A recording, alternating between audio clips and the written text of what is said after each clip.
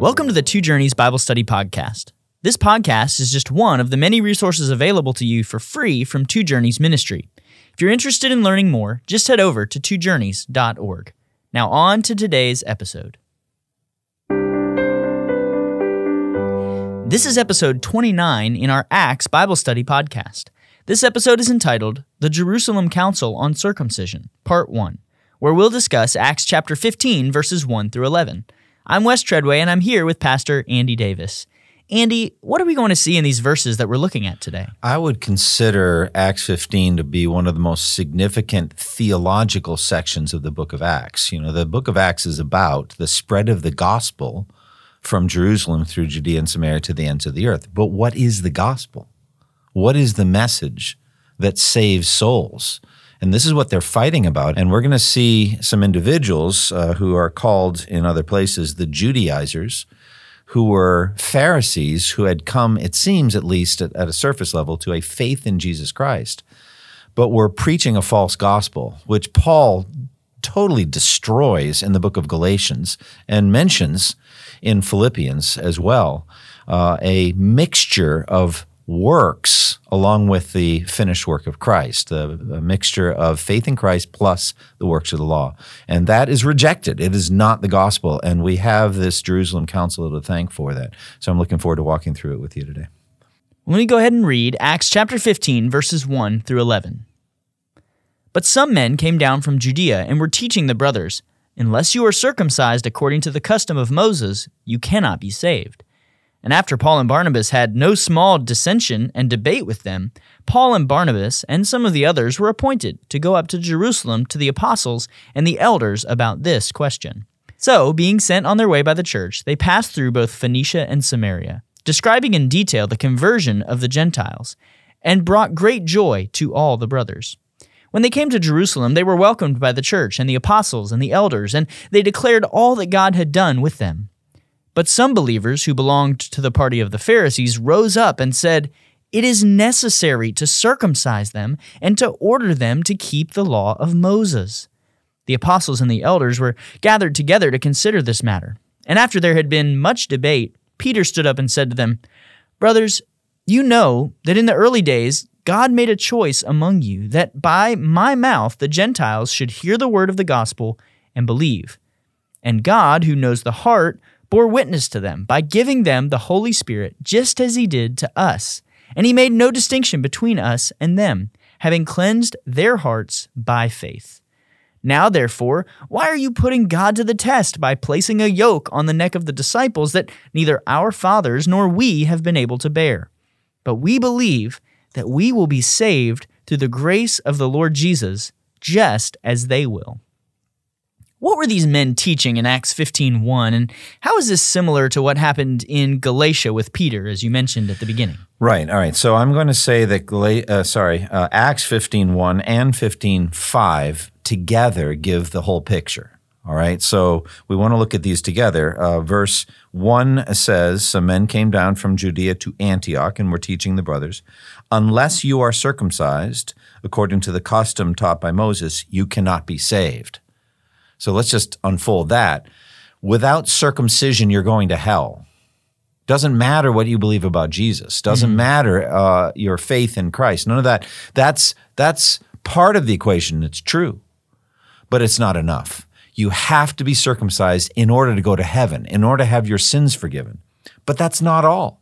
If you look at verse 5, then it says, "Some of the believers who belonged to the party of Pharisees stood up and said, 'The Gentiles must,'" so that's that, it's not an option here, "must, in order to go to heaven and not hell, must," what? What must they do?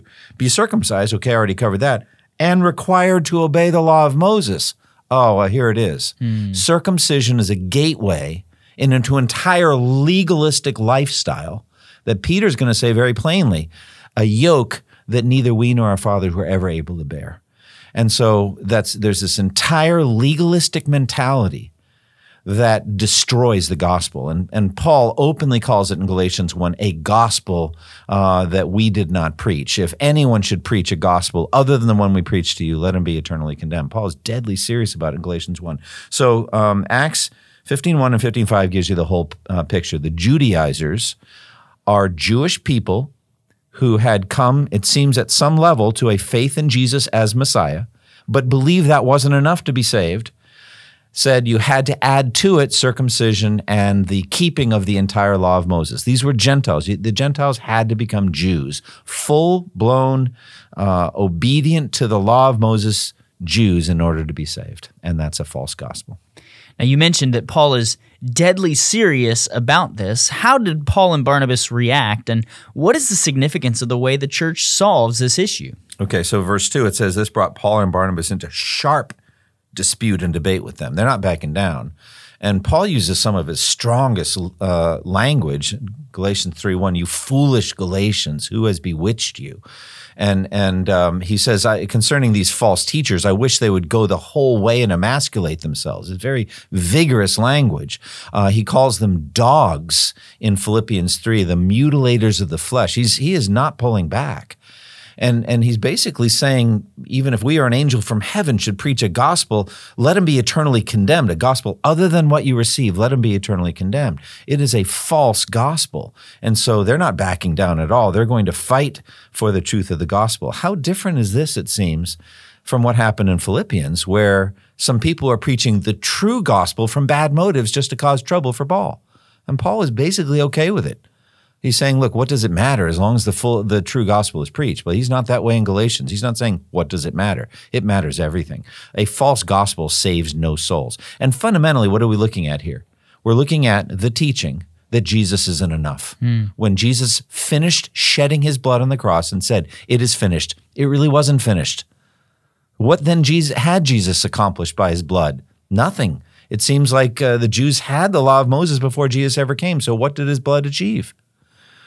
Or if they said, no, that was required, but you also have to keep the law as well, it's this plus that, then Jesus is only 50% a savior. The rest is up to us to save ourselves. And if any part of the fabric of the code of our salvation is up to us, Spurgeon said very plainly, the whole garment unravels. And so this is a false gospel of works, and they're going to fight against it strongly. And thankfully, so also did Peter, and the council got it right. So they respond vigorously in the moment, but that's not where it ends. They go on to deliver this message about this conflict to Jerusalem. What happens along the way as Paul and Barnabas traveled up to Jerusalem? And what does this teach us about the early church and about Christian fellowship? So on the way, they're going from place to place, and the churches throughout Phoenicia and Samaria were hearing the record of the first missionary journey, Paul and Barnabas' missionary journey, the things that we read in Acts 13 and 14, those two chapters, and all the exciting events there. And so they heard about that and probably more than we got in Acts 13 and 14. That was just a kind of a quick summary of the first missionary journey. So they're hearing these things, and people are very excited. They're glad. They're rejoicing. It says in verse 3, this news made all the brothers very glad. The Gentiles are being converted.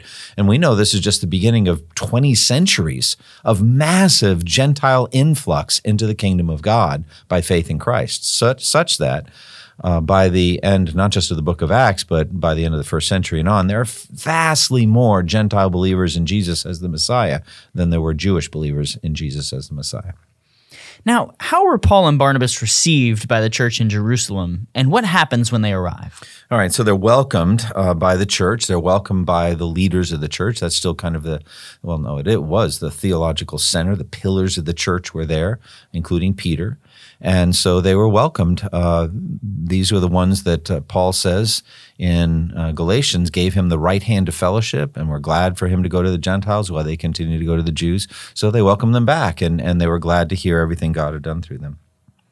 Who stood up to oppose Paul and Barnabas, and what does verse 5 teach us about the significance of circumcision for the whole of the Christian life and for the doctrine of salvation? Okay, so this is a deep theological subject. It's addressed very much in the book of Romans, but even more in detail, the issue of circumcision in the book of Galatians. So to answer your question, who stands up to oppose them? They are Pharisee Christians is what they are. They wouldn't be there if they weren't Christians, or at least claiming to be Christians. And I keep having to say that because Paul's saying if you believe a false gospel, you're not really a Christian. And so I don't think he would have considered these people to be genuine believers. They're believing a false gospel. But at any rate, they stood up and said the Gentiles must be circumcised and required to obey the law of Moses. Well, what does that entail? Well, think of all the ceremonial aspects, the dietary regulations.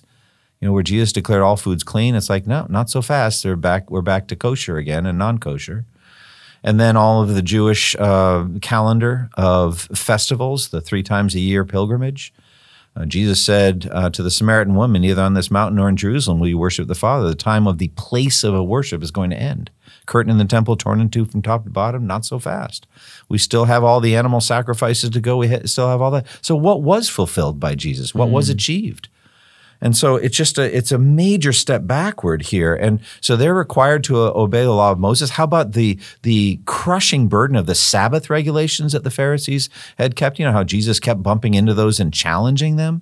So it's a whole legalistic works righteousness mindset that is so relentless, and it crushes the soul. We know that the medieval Catholic version of it, which Martin Luther tried to live by, where you're trying by monkery to win his way to heaven, he could never scrub enough floors or fast long enough or pray hard enough in order to cleanse his conscience.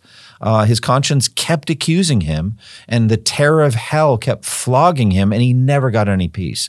So that's what happens when you interject works into justification.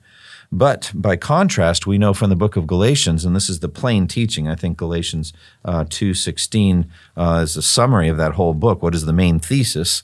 Paul writes there, we know that a man is not justified by observing the law, but by faith in Jesus Christ.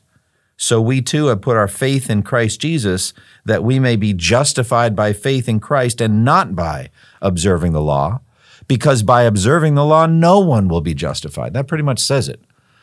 And so fundamentally, the gospel of justification by faith alone, apart from works of the law, is established in Galatians, in Romans, and here in Acts 15. Andy, I think the way that you summarize circumcision as the kind of this gateway or doorway is so helpful, because it shows that they were really talking about something much bigger, right? A lifestyle that was going to be bound again to the law, rather than seeing Christ as the one who had come to give them freedom. Yeah, and there's a very strong statement that Paul makes in Galatians 2:21. He says there, I do not set aside the grace of God, for if righteousness could be gained by the law, then Christ died for nothing. Now you think about that last phrase, Christ died for nothing. That means he was incarnate for nothing. He lived his sinless life for nothing. He did his healings for nothing. He did his teachings, the Sermon on the Mount, for nothing. He went to the cross for nothing. Gethsemane, he was willing to drink the cup, but for what? For nothing. He shed his blood for nothing. He said, it is finished, for nothing. He rose again from the dead for nothing.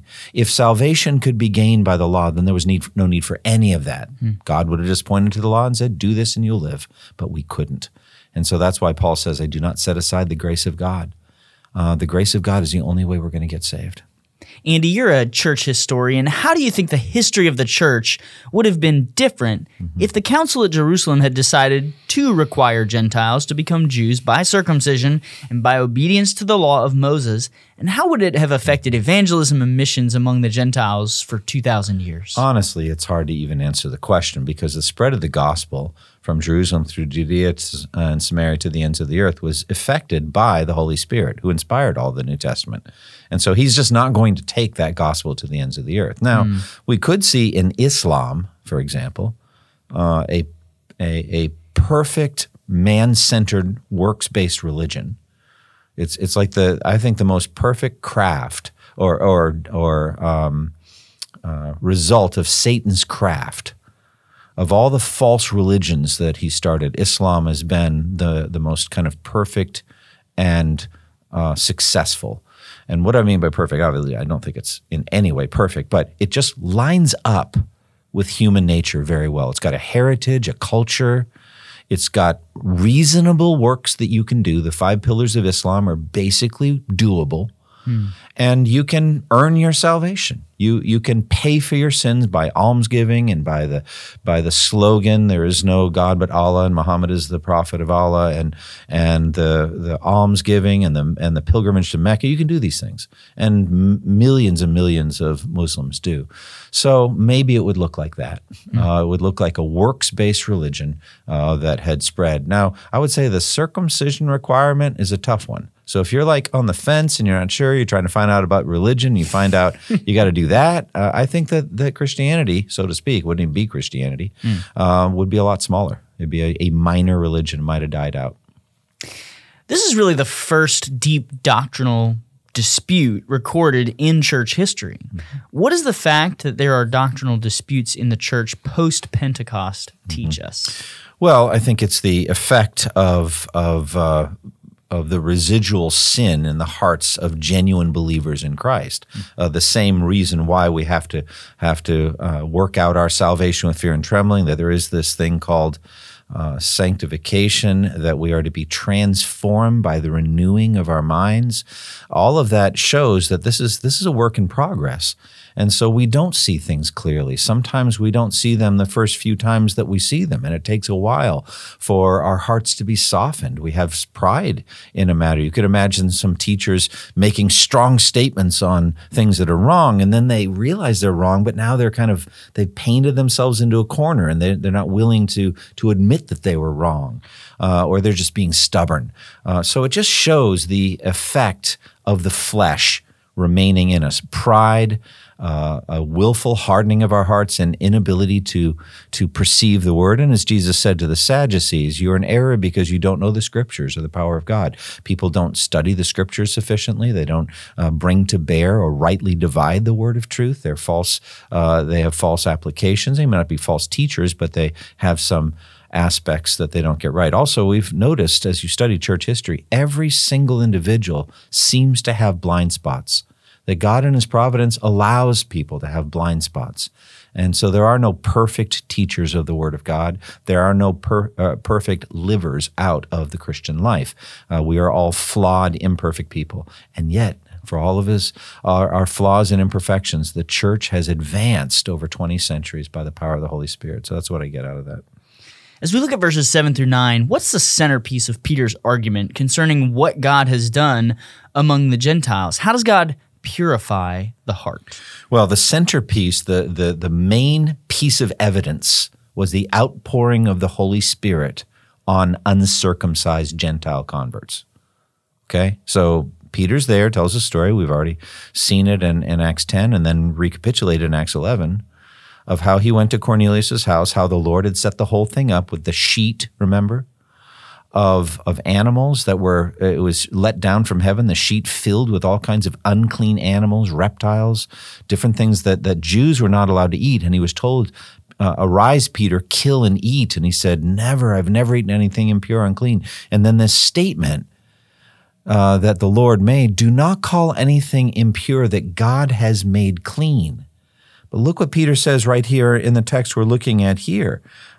He says, he purified their hearts by faith. Verse 9. It's an amazing statement. He purified their hearts by faith. So he got the message. So don't call them dirty. They're not dirty. They've been cleansed. And so by faith, we are made clean. And therefore, the Holy Spirit could come. And the Holy Spirit did come, probably through some manifestations of signs and wonders and specifically speaking in tongues. So they knew that the Holy Spirit had come on uncircumcised men like Cornelius. And so Peter just derives from that the clear evidence. God, who knows the heart, showed that he accepted them by giving them the Holy Spirit just as he did to us, just like the day of Pentecost. He made no distinction between us and them, for he had purified their hearts by faith. That is such a beautiful statement, a cleansing of the heart by faith. It reminds me of Jesus when he wanted to wash Peter's feet. And he said, Lord, are you going to wash my feet? And he said, you don't understand what I'm doing, but later you will. And he said, you'll never wash my feet. And then Jesus said, unless I wash you, you have no part with me. So to rephrase it a little bit, unless I purify you, you can't go to heaven. I've got to purify you. And then Peter said, all right, fine. Then not just my feet, but my hands and my head as well. And Jesus said, he who has had a bath needs only to wash his feet. His whole body is clean, and you are clean, he said. And so also later in John 15, he says, you are clean because of the word I have spoken to you. So what I get out of this is that by the preaching of the gospel that Peter did, the Gentiles were purified or made clean by faith in Christ. They were cleansed from all of their sins. Then the Spirit came visibly through the outpouring of the Spirit, through the baptism of the Spirit, and they were uncircumcised men. So this shows that circumcision or uncircumcision means nothing. What counts is a new creation. What counts is faith in Christ.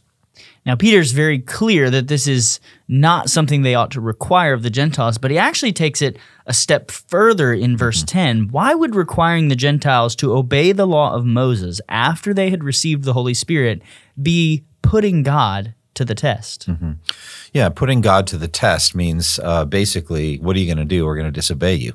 You know, they're running at cross purposes with God. You know, if you look back at Acts 11, when the people heard what Peter had done, and they were talking about it, and he's explaining his actions to the church at Jerusalem. The circumcised believers said, criticized them and said, "You went into the house of uncircumcised men and ate with them," Acts 11:3. Then Peter told them the whole story, and then the Holy Spirit came. That was the clincher. The Holy Spirit came, and then it says in Acts 11:18, when they heard this, they had no further objections and praised God. Saying, so then God has granted even to the Gentiles repentance unto life. So they were persuaded. So God had acted decisively. And now you think he was wrong? He shouldn't have done it. He shouldn't have poured out the Spirit on them. They weren't ready for heaven. Well, that's testing God. At that point, you're thinking you know better than God. And you think, no, we've got to have a higher standard. God's slipping a bit, and we need to reestablish those standards. He said that circumcision was in perpetuum. We're going to keep on circumcised. It's a lasting ordinance and all that. They make all these arguments, not understanding what that verbiage meant from the Old Testament. But they would make that argument, say, God was wrong. We need to reestablish this circumcision. That's putting God to the test. How does Peter argue from the history of the Jews concerning the law of Moses? And how is the law a yoke that neither they nor their father have been able to bear? Okay, so the word yoke is a metaphor. It's a heavy piece of wood put across the necks of beasts of burden, like a team of oxen, let's say. And, we could picture it. You've seen it maybe in farming communities or in, with a Pennsylvania Dutch or something like that. You got that yoke. And it goes across the neck of an ox and then an ox next to it, a team of oxen. You can pull a plow or a cart or a wagon, something like that. And it's this heavy thing that binds the neck of the animal and causes it to move to the will of the master. It's not necessarily a bad thing. Jesus said, "My yoke is easy and my burden is light." But we also know that there's a yoke of slavery that Satan, the tyrant, had on our necks before we were converted. Well, here the language is you're trying to put a yoke on the necks of the disciples that we were not able to bear. All it ever did was crush us. It would just crush us. And that was the one who does these things will live by them. You want to live? Keep the law. You want to live? Obey the law. How much of all of it? Well, for how long? Rest of your life. What if I've already violated it? Then you're condemned. And there's nothing I can do? Correct. Well, that's a crushing burden. And Jesus said of the scribes and Pharisees, you tie up heavy loads and put them on men's shoulders, but you yourself won't lift a finger to help them. And so this is a crushing burden. The fact is, if you are not perfect by your own efforts, you will be condemned forever. That's devastating. And so that's a yoke that neither we nor our fathers have been able to bear. No one has ever been able to perfectly keep the law except one person, and that's Jesus. And Jesus alone was able to bear that yoke. Andy, let's lean into that a little more because it really is an amazing picture. You spoke of Jesus mentioning his own yoke that he invites those who follow him to take on. How did Jesus handle the yoke of the law of Moses, and how does Jesus' obedience relate to our salvation? Well, Jesus, it says in Galatians, was born in the fullness of time, born of a woman, born under the law, to redeem those under the law so that we might receive full adoption or inheritance rights as sons. So he took on the burden of the law as a human being, as a Jewish man, as a Jewish boy baby. He was circumcised. We have a clear record of it in the Gospel of Luke. And then he fulfilled the law. He was born under the law and lived it. So all of the precepts of the law, all of the details, the minutia, Jesus absolutely perfectly obeyed the law. If he hadn't, the law would have stood against him, and would have condemned him, and he could not have been our pure, sinless substitute. He would have died for his own sin. And so Jesus, therefore, did bear the heavy burden of the law. The summary, Jesus himself said it, which is to love the Lord your God with all your heart, soul, mind, and strength, and to love your neighbors yourself. Jesus alone perfectly did that. But there are details. He fulfilled the dietary regulations. He took part in the Passover and in the 3 times a year Jewish festivals. He did all the things that the law commanded him to do, and he refrained perfectly from all the things that the law forbade him from doing. But he went beyond that. He lived out the spirit and the heart of the law. You have heard that it was said, "You shall not murder." But I tell you, if anyone's angry with his brother, he's in danger of the fire of hell. Jesus was never sinfully, murderously angry at anyone. Jesus never lusted. You have heard that it was said, "You shall not commit adultery." But I say to you that if anyone even looks at a woman lustfully, he's already committed adultery with her in his heart. Jesus didn't commit any heart sins. He never coveted. He never coveted anything that belonged to anyone. He perfectly obeyed his parents. He honored his father and mother perfectly. He didn't take the name of the Lord in vain. He fulfilled the 10 commandments and all the other commandments as well. And in so doing, he wove together a perfect garment of righteousness, which he hands out to everyone who hears the gospel and says, "If you put this on, you will survive Judgment Day. Let this, my perfect righteousness, be yours as a free gift." That's justification, or the imputation of Christ's perfect law-keeping to us. We are seen, therefore, in Christ to be as obedient to the law as Jesus. And so Paul says in Romans chapter 2, concerning people who have not been circumcised and yet keep the law, they'll be regarded as though they were circumcised. The man who is not circumcised physically and yet obeys the law will condemn you, who, even though you have the written code and circumcision, are a lawbreaker. And so he's talking about Gentile converts. They're seen by God as having been circumcised in the heart by the Spirit, not by the written code. And such a person's praise is from God, not from men. Those are genuinely converted people whose circumcision is done not by hands, but by the Spirit of God. And if that happens to you, you're given a gift of perfect righteousness, the obedience of the law that Jesus won for us. Andy, what is Peter's conclusion in this matter, and does Peter's speech end the discussion? Mm-hmm. He said, no, vigorously, we reject this yoke that neither we nor our fathers have been able to bear. We believe that it is through the grace of our Lord Jesus that we're saved, just as they are. So everybody's saved by grace through faith, as opposed to works. And so that's what he says. And he's just saying, Peter's saying very plainly there what Paul will write clearly both in Galatians and in Romans, that justification is by grace through faith in Jesus Christ and no other way.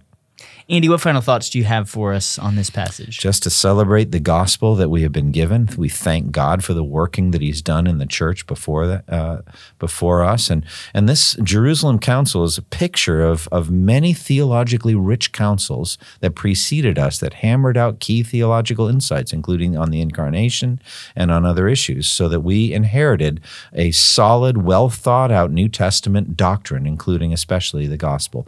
And for that, we can give thanks. This has been episode 29 in our Acts Bible Study podcast. We would invite you to join us next time for episode 30, entitled The Jerusalem Council on Circumcision, Part 2, where we'll discuss Acts chapter 15, verses 12 through 35. Thank you for listening to the Two Journeys podcast, and may the grace of our Lord Jesus Christ be with you all. Thank you for listening to this resource from twojourneys.org. Feel free to use and share this content to spread the knowledge of God and build His kingdom. Only we ask that you do so for non-commercial purposes and in accordance with the copyright policy found at twojourneys.org. Two Journeys exists to help Christians make progress in the two journeys of the Christian life, the internal journey of sanctification and the external journey of gospel advancement. We do this by exporting biblical teaching for the good of Christ's church and for the glory of God.